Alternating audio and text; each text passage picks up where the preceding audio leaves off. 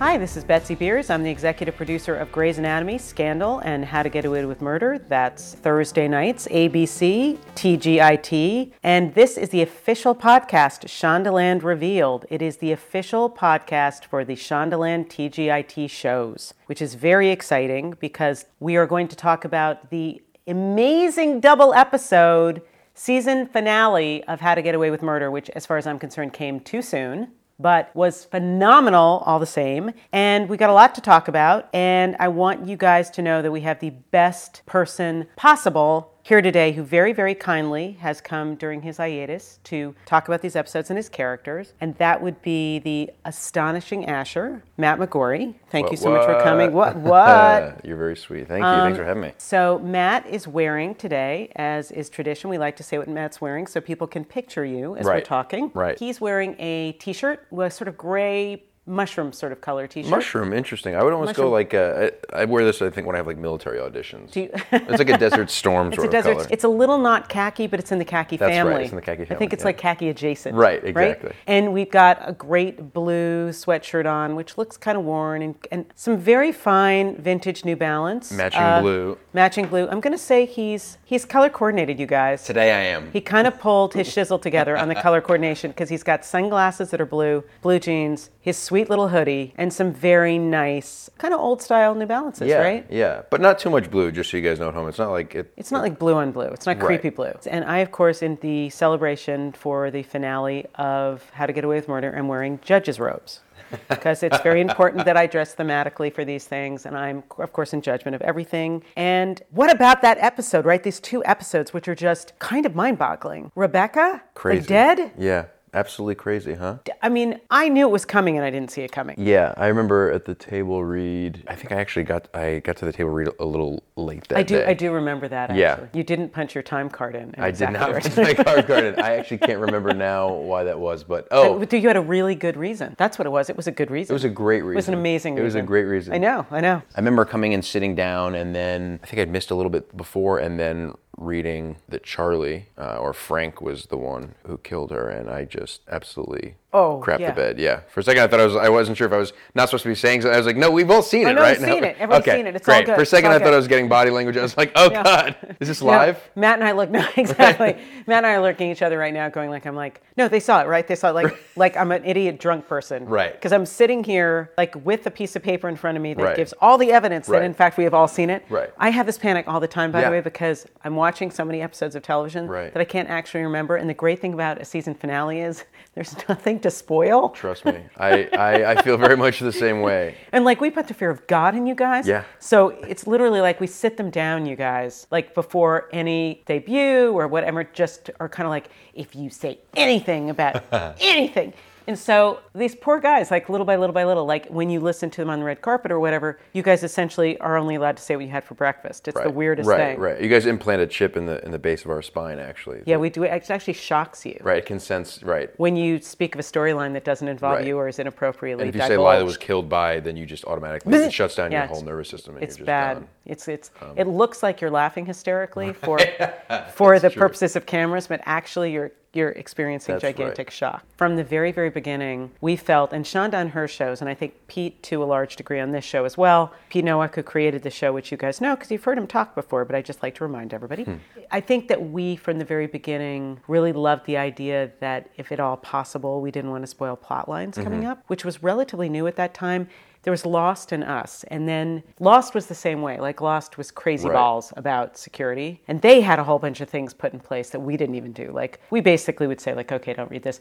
You would like have a full body cavity search before you could get a script out of Lost. I mean, they were the first people to watermark. So we started doing some of that stuff too, and then I think the Marvel family is pretty security based too. Yeah. But for the most part, I don't think that people are quite as irritable about it as we probably are. And every once in a while, strangely enough, I think it happens sometimes more with guest stars who aren't fully aware. Yeah, and that makes they'll be sense. on a red carpet and they'll say something and it's not their fault because they didn't know. Right. Like very often, as you guys who are listening to this know, the Shondaland shows very often don't give the cast a lot of advance warning as to what's going to happen next. So in truth, when they say they don't know, they're not lying. Yeah, that's true. Because you don't. Right, it is true. We're still figuring it out. It's true. And I don't necessarily know that I care to know things before. You know, like I like taking it an episode at a time for me, because I think as an actor, I think as a person, it's very easy to, you know, when you know where something is going, it's easy to, even if you're not trying to, but sort of end up playing the end of it. You know, and for me, I like the idea that I can be more in the moment if I don't know exactly where it's going, because I can't, you know, I'm not trying to play to something else, you know, and I think that gives my specific style, you know, I like to try and give like a lot of options and takes, and I think that if I had a better idea of exactly where it was going, I probably would be able to give less options, because I'd be, this option might not work with that. But the thing is, it does shift, you know, for on the creative end, you know, and with scripts, it shifts, you know, very last minute at times too. So the two just wouldn't really be compatible. And then the other part is, I always like to think that, particularly, I mean, one of the cool things about TV is, as you do it, it's being written, and it's being written towards your strengths generally, and, you know, hopefully away from weaknesses, you know. That would be awkward if all we did was actually write towards your weaknesses. That would be really That would awkward. be like sadism TV. Yeah, that'd be a great way of forcing someone off their show. It actually would be. It's Right. just like, that's interesting. I'm just going to make a note about that. Exactly. Essentially, it's like, what do they really suck at? Right. Matt's always going to do that. these breakdown crying scenes Exactly. time after time. Exactly. I think it's like, I think all super emotional long monologues. That's for right. you. Yeah, Maybe I would love that. Just really heart-wrenching and super speaking of subtext. Right, but like an emotional monologue, but also with like a lot of legal jargon, I feel like would be that would like be super great, good. Yeah. If we could throw in maybe you have Exposition to perform surgery, that would be good too, because that's great. kind of hard. That's true. Although you're coordinated because you're an athlete, so maybe we'll take the surgery out of it. I'm not really an athlete. I'm a pretend athlete. You're kind of an athlete. I lift weights so I look like I can be athletic. Then you're an athletic. That's fair. Then That's you're fair. athletic. Exactly. It's all relative. If you can lift a weight, as far as I'm concerned, That's you're true. athletic. That's fair. It's all fine. Right. I think what's actually really great, we have all from the beginning when we started working with you, one of the best things, and a lot of actors don't do this, you guys, is what Matt does is he'll do a line a whole bunch of different ways, and he never gets set. He just stays loose because there are all these different options, and the character could do things many different ways. And they're always true to the character, like every single thing you do is true to the character. But sometimes what he'll do is he will do a reaction, and it will go from very small to very, very large. And when you're in editing and you're trying to figure out the tone of the scene, it is invaluable to have that kind of input, because, and you must, when you watch the show, be surprised sometimes at what we used and what we don't use. Oh, absolutely, yeah. Because sometimes we use the big ass reaction, because there's one a few episodes ago where you're humping a mantelpiece. Right. Which was awesome. Right. Wait, was it the... It was you're waiting for, I can't remember if it's like episode 7 or 8, but you're waiting for the bonfire to start, and you... Oh, yeah. Oh, yeah, yes, in my apartment. You're getting for the party. Right, sure. And there's full-out humping, full-out fireplace humping. Right. It's great. And there were lots of different ways you did it. There was lots of... But sometimes an episode needs some full-out fireplace humping. Yeah. I'm just going to say. Absolutely. And then other times, I remember we first saw this in the pilot because we were in the auditorium scene, and you got chosen, and you got yourself chosen like about 15 different ways. Right. You danced, you drove around, you took like 10 minutes, you took like a second. It was so great. And I think that just it's terrific when you don't get too set, because it means you're much more able to both listen and be in the moment. Yeah. Oh, I 100% think that. I mean, I think it's sort of functional in terms of also giving you guys the option to create the story you want to create. And, you know, I'm not really a person who, you know, I like to think I'm a problem solver. So I think by being someone who intrinsically never says, like, my character wouldn't do that, I think you are forced to find the justifications, and you can find the justifications. And I think when, for example, if you imagine that you don't know what your character would do, and basically what your character would do would be the version that the editors choose, then you sort of open up a wide range of possibilities. And also, I just wouldn't be able to do it as well if I was doing the same version every time, because then you stop listening and all that other stuff. There's look, I'll be honest, there's times where I'm like I'll give a version of it, and I'll hope it makes it in, and it doesn't make it in. But I also know that that's me being selfish, and it's not necessarily about the best tone of what fits in that scene, for example, or it might be too distracting, because usually I like the ones where I go crazy, you know. But, you know, you guys also... Like, there was 2 things from episode 13 that you guys used. There were like completely improvised lines that I loved, and one was when Bonnie gets her legal eagle on, and I did some weird thing and I said justice, like as the bird was like flying away that I made in my hands.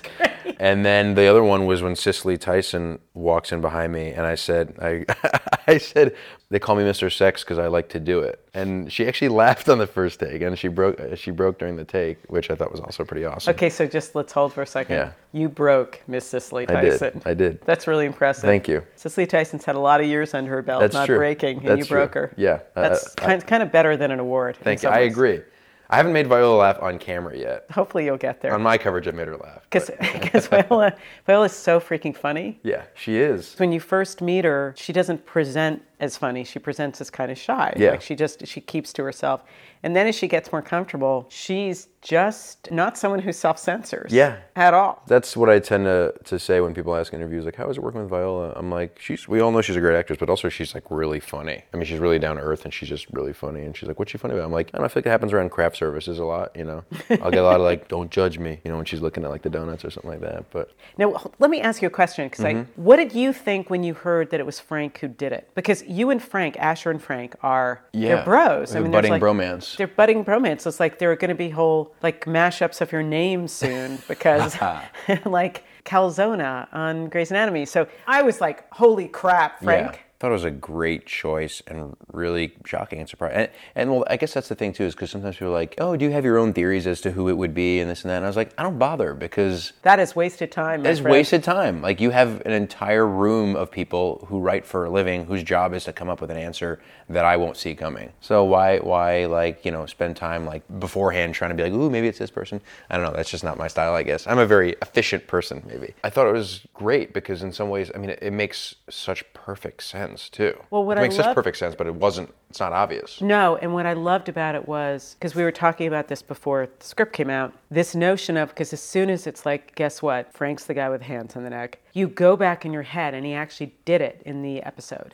where you go back and you see all the moments where we assume that Frank is that guy, and he keeps telling people he's not that guy, and so we all believe he's not that guy, and then he's that guy, and then at the very end, she says, did you do this? And he said, no, you know I'm not that guy, and we're like, no, he's totally that guy. Right. He's totally that guy. Yeah. What do you mean? And there's this really ghoulishly funny moment where he says, wait, I thought you did it. And she said, no, I didn't do it. It's just great because everyone's lying to everybody. And you realize, like, Laurel doesn't know. I mean, Laurel doesn't know, and Bonnie doesn't know, because Bonnie spends half her time protecting him. Yeah. Well, and it's crazy, too, because, you know, there's been so many hints at, like, the fact that Frank could be someone who's a hitman. We don't know that for sure up until that point. You know, like when he says, you know, you want me to take care of it, you know, about Sam's sister, about Hannah and stuff, you know. There's a part of you that's like, oh, is he talking about that? But also you're like, no, I don't think so. I mean... No, and there's that whole scene with the two of you where you say you're mob, right? Right. Which was, I think, in episode 10. Yes. He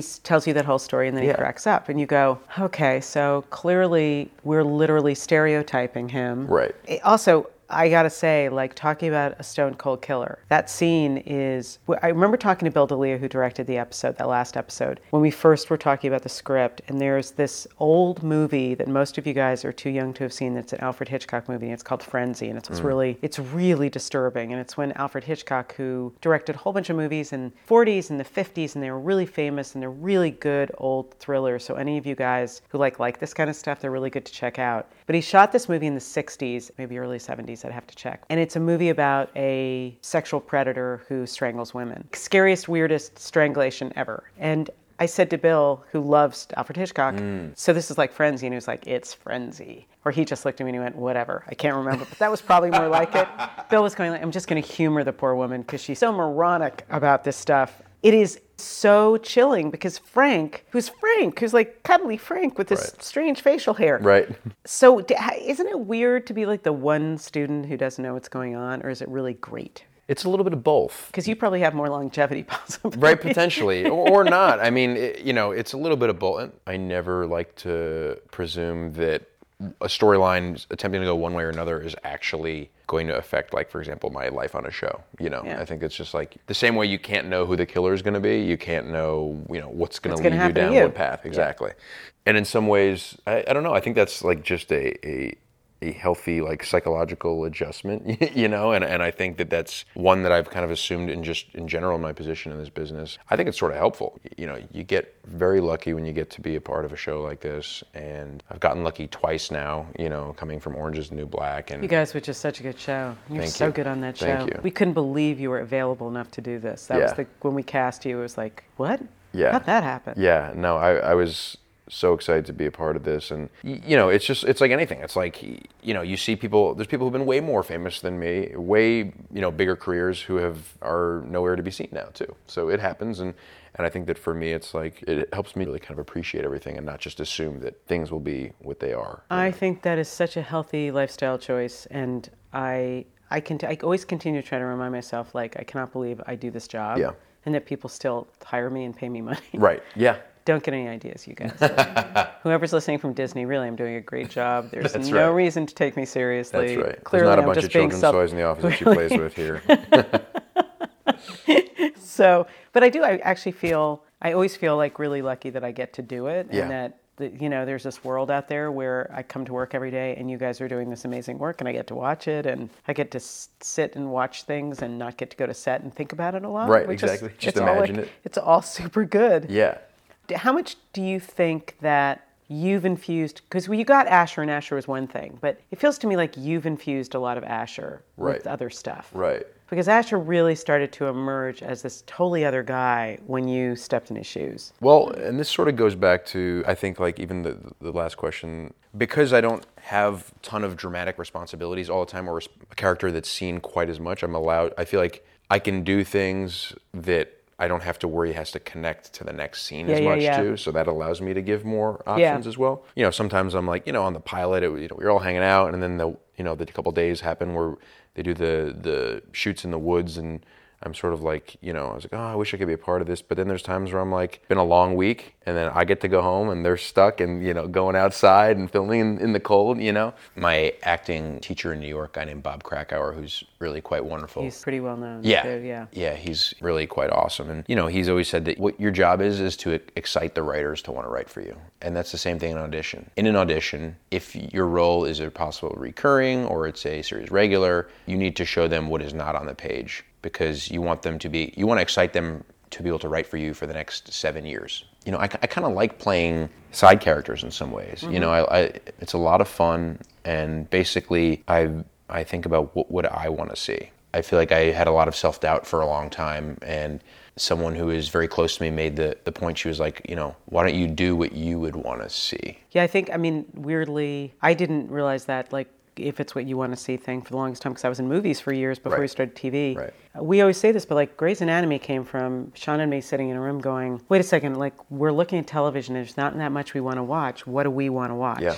And in a vacuum, left to our own devices, what do we want to watch? Yeah. And it was sort of like, well, what about a world where there's this and there's this and there's this, and everybody's flawed and screwed up, and everyone's sleeping with each other, and you know, and they all are really good at their jobs, but they're really messed up, because that's sort of the way I felt. Yeah. You always hope that people are going to want to like what you like, but the only thing you have is what you like. Right. So, and I think it's a good way to take the pressure off yourself. Essentially, you're only taking responsibility for, this is what I would want to see. Yeah. Not this, I think this is great taste, which is weirdly a different thing. Totally thing. Yeah, that's not my job. My job is simply to be honest about what it is that I actually enjoy. Right. But no, I think it's a good litmus for an actor too, because that's all you've got is you. That's true. So you got to apply it. We got some fan questions for you. Heather at Heather MCNAB, I always pronounce these things really badly, wants to know, if you could get away with any crime, what would you want it to be? Maybe murder? No, I'm just kidding. Maybe living, this is the lamest thing ever, like living in another country without like a visa. Clearly Matt thinks in a very felonious way. I've never really committed crimes. Like the worst crime I ever committed was I was in like I think like 5th grade, and I like stole a pack of gum from a store, and then I felt really bad, so I left the money for it the next day. Yeah, I have a similar criminal history. Yeah, is that right? Yeah, I cheated once, and then I went to the techer and said that I cheated. That's hilarious. Which is ridiculous. Okay, so you guys, essentially, I'm perfect. He's a law-abiding citizen. That's what we're saying. Tamara wants to know at Sparkly Lights, how much of Asher's lines are improv? Most of them are not, but occasionally there's bits that make it in, and sometimes I don't know, sometimes I think most of the improvisation, I don't know if you would call it that necessarily, comes not though in the dialogue, but in the maybe delivery or the physical affectations that kind of come with it. Very little of the physical stuff is scripted, and I end up probably doing a lot of physical stuff. That is correct, and basically the way we've worked it is as soon as we realize that you do this physical stuff, it's like we don't step on it. We know essentially, or they know, I should say, I'm not writing it, but the conversations have been had, which is just let you go, because it's like, give you the line, and then we know that you can either do a tiny little thing or a 3-act play if we need it. Right. Tamara from Sparkly Lights also wants to know, what's your favorite kind of pie? Maybe pumpkin pie. Interesting. So you're a Thanksgiving guy. I am. I mean, I think, growing up in New York on the East Coast, that with like a scoop of ice cream, that's my jam. Pretty good. Gabrielle Marie at Gabs wants to know, if you didn't act, what else do you think you would do? Also, any interesting hobbies or skills? I know of one, certainly. You have an amazing skill, which you can lift a lot of weight. Just for, realism's sake, I probably would still be personal training, which I did for 10 years and really enjoyed doing for a while and sort of climbed in that world. And so I was in that world for a long time and competed in powerlifting and all that stuff. So I'd probably still be doing something like that if I guess I hadn't gotten lucky enough to have some career boosts, Shinky Star wants to know, Magical Girl, what do you think the couple name for Bonnie and Asher should be? Well, I think there's two on the table right now. There's Basher and Bosher. Do you have a preference? I don't understand why Ashy hasn't come up. I think I do. I mean, well, I guess no, Basher's a thing too, I suppose. I don't know. It's a show about probably murder. Bosher. Bosher. Yeah, because Basher already is a thing, and that has some negative connotation. Bosher's sort of good. Right, I think Basher has negative connotation. So does Ashy. Justin B. Lucero wants to know at Jub R. Lou 86. There should be, by the way, celebrities reading mean tweets. You should do Betsy reading Twitter handles. Twitter handles, because it's hopeless. Who is someone fascinating you would like to meet? James Spader is a wonderful, wonderful actor. I've never met him. And I've only actually seen him in Blacklist, and I quite like him in that. I'd say Matthew McConaughey is another one. I did get to meet him at the SAG Awards, but I'd sort of be interested just to kind of sit down and pick his mind a little bit. Thank you very much for doing this. I really, really appreciate you coming in on your day off and humoring me here in our office. Of course. And I learned a lot of stuff. See, this is what's great about this. It's a great side job because I actually get to talk to you guys and I learn all these things I didn't know. Next week on Grey's Anatomy, oh, you guys, this is such a good episode of television. It's called The Distance. I think you've been following the fact that Gina Davis's character, Dr. Herman, is probably not in great shape. And this is Amelia's episode. This is Amelia's episode in which she tries to take on the tumor. And it is kind of amazing. I'm just going to say it's kind of amazing. Next time on Scandal, we also have an incredibly different episode than the episodes that you've been watching so far since the winter hiatus ended. It's incredibly emotional, really moving, very intense. I really, really recommend that you watch this. And it's just an incredible, incredible hour of television. And I just want to point out, because we're going to be off the air with How to Get Away with Murder, you guys really want to check out the series premiere of American Crime. This is an amazing new drama by John Ridley, who, of course, you guys know from 12 Years a Slave, and Felicity Huffman and Timothy Hutton star in it, and I recommend you guys all check it out. Thanks for following all of the Shondaland shows on Twitter, liking them on Facebook, and getting caught up on abc.com, or watch ABC app if you miss an episode of any of these shows. Please, please, please remember that you can get this podcast on itunes.com/Shondaland. So we'll be back next week with another Shondaland Revealed podcast. And until then, please stay safe. Have a great week. Bye-bye.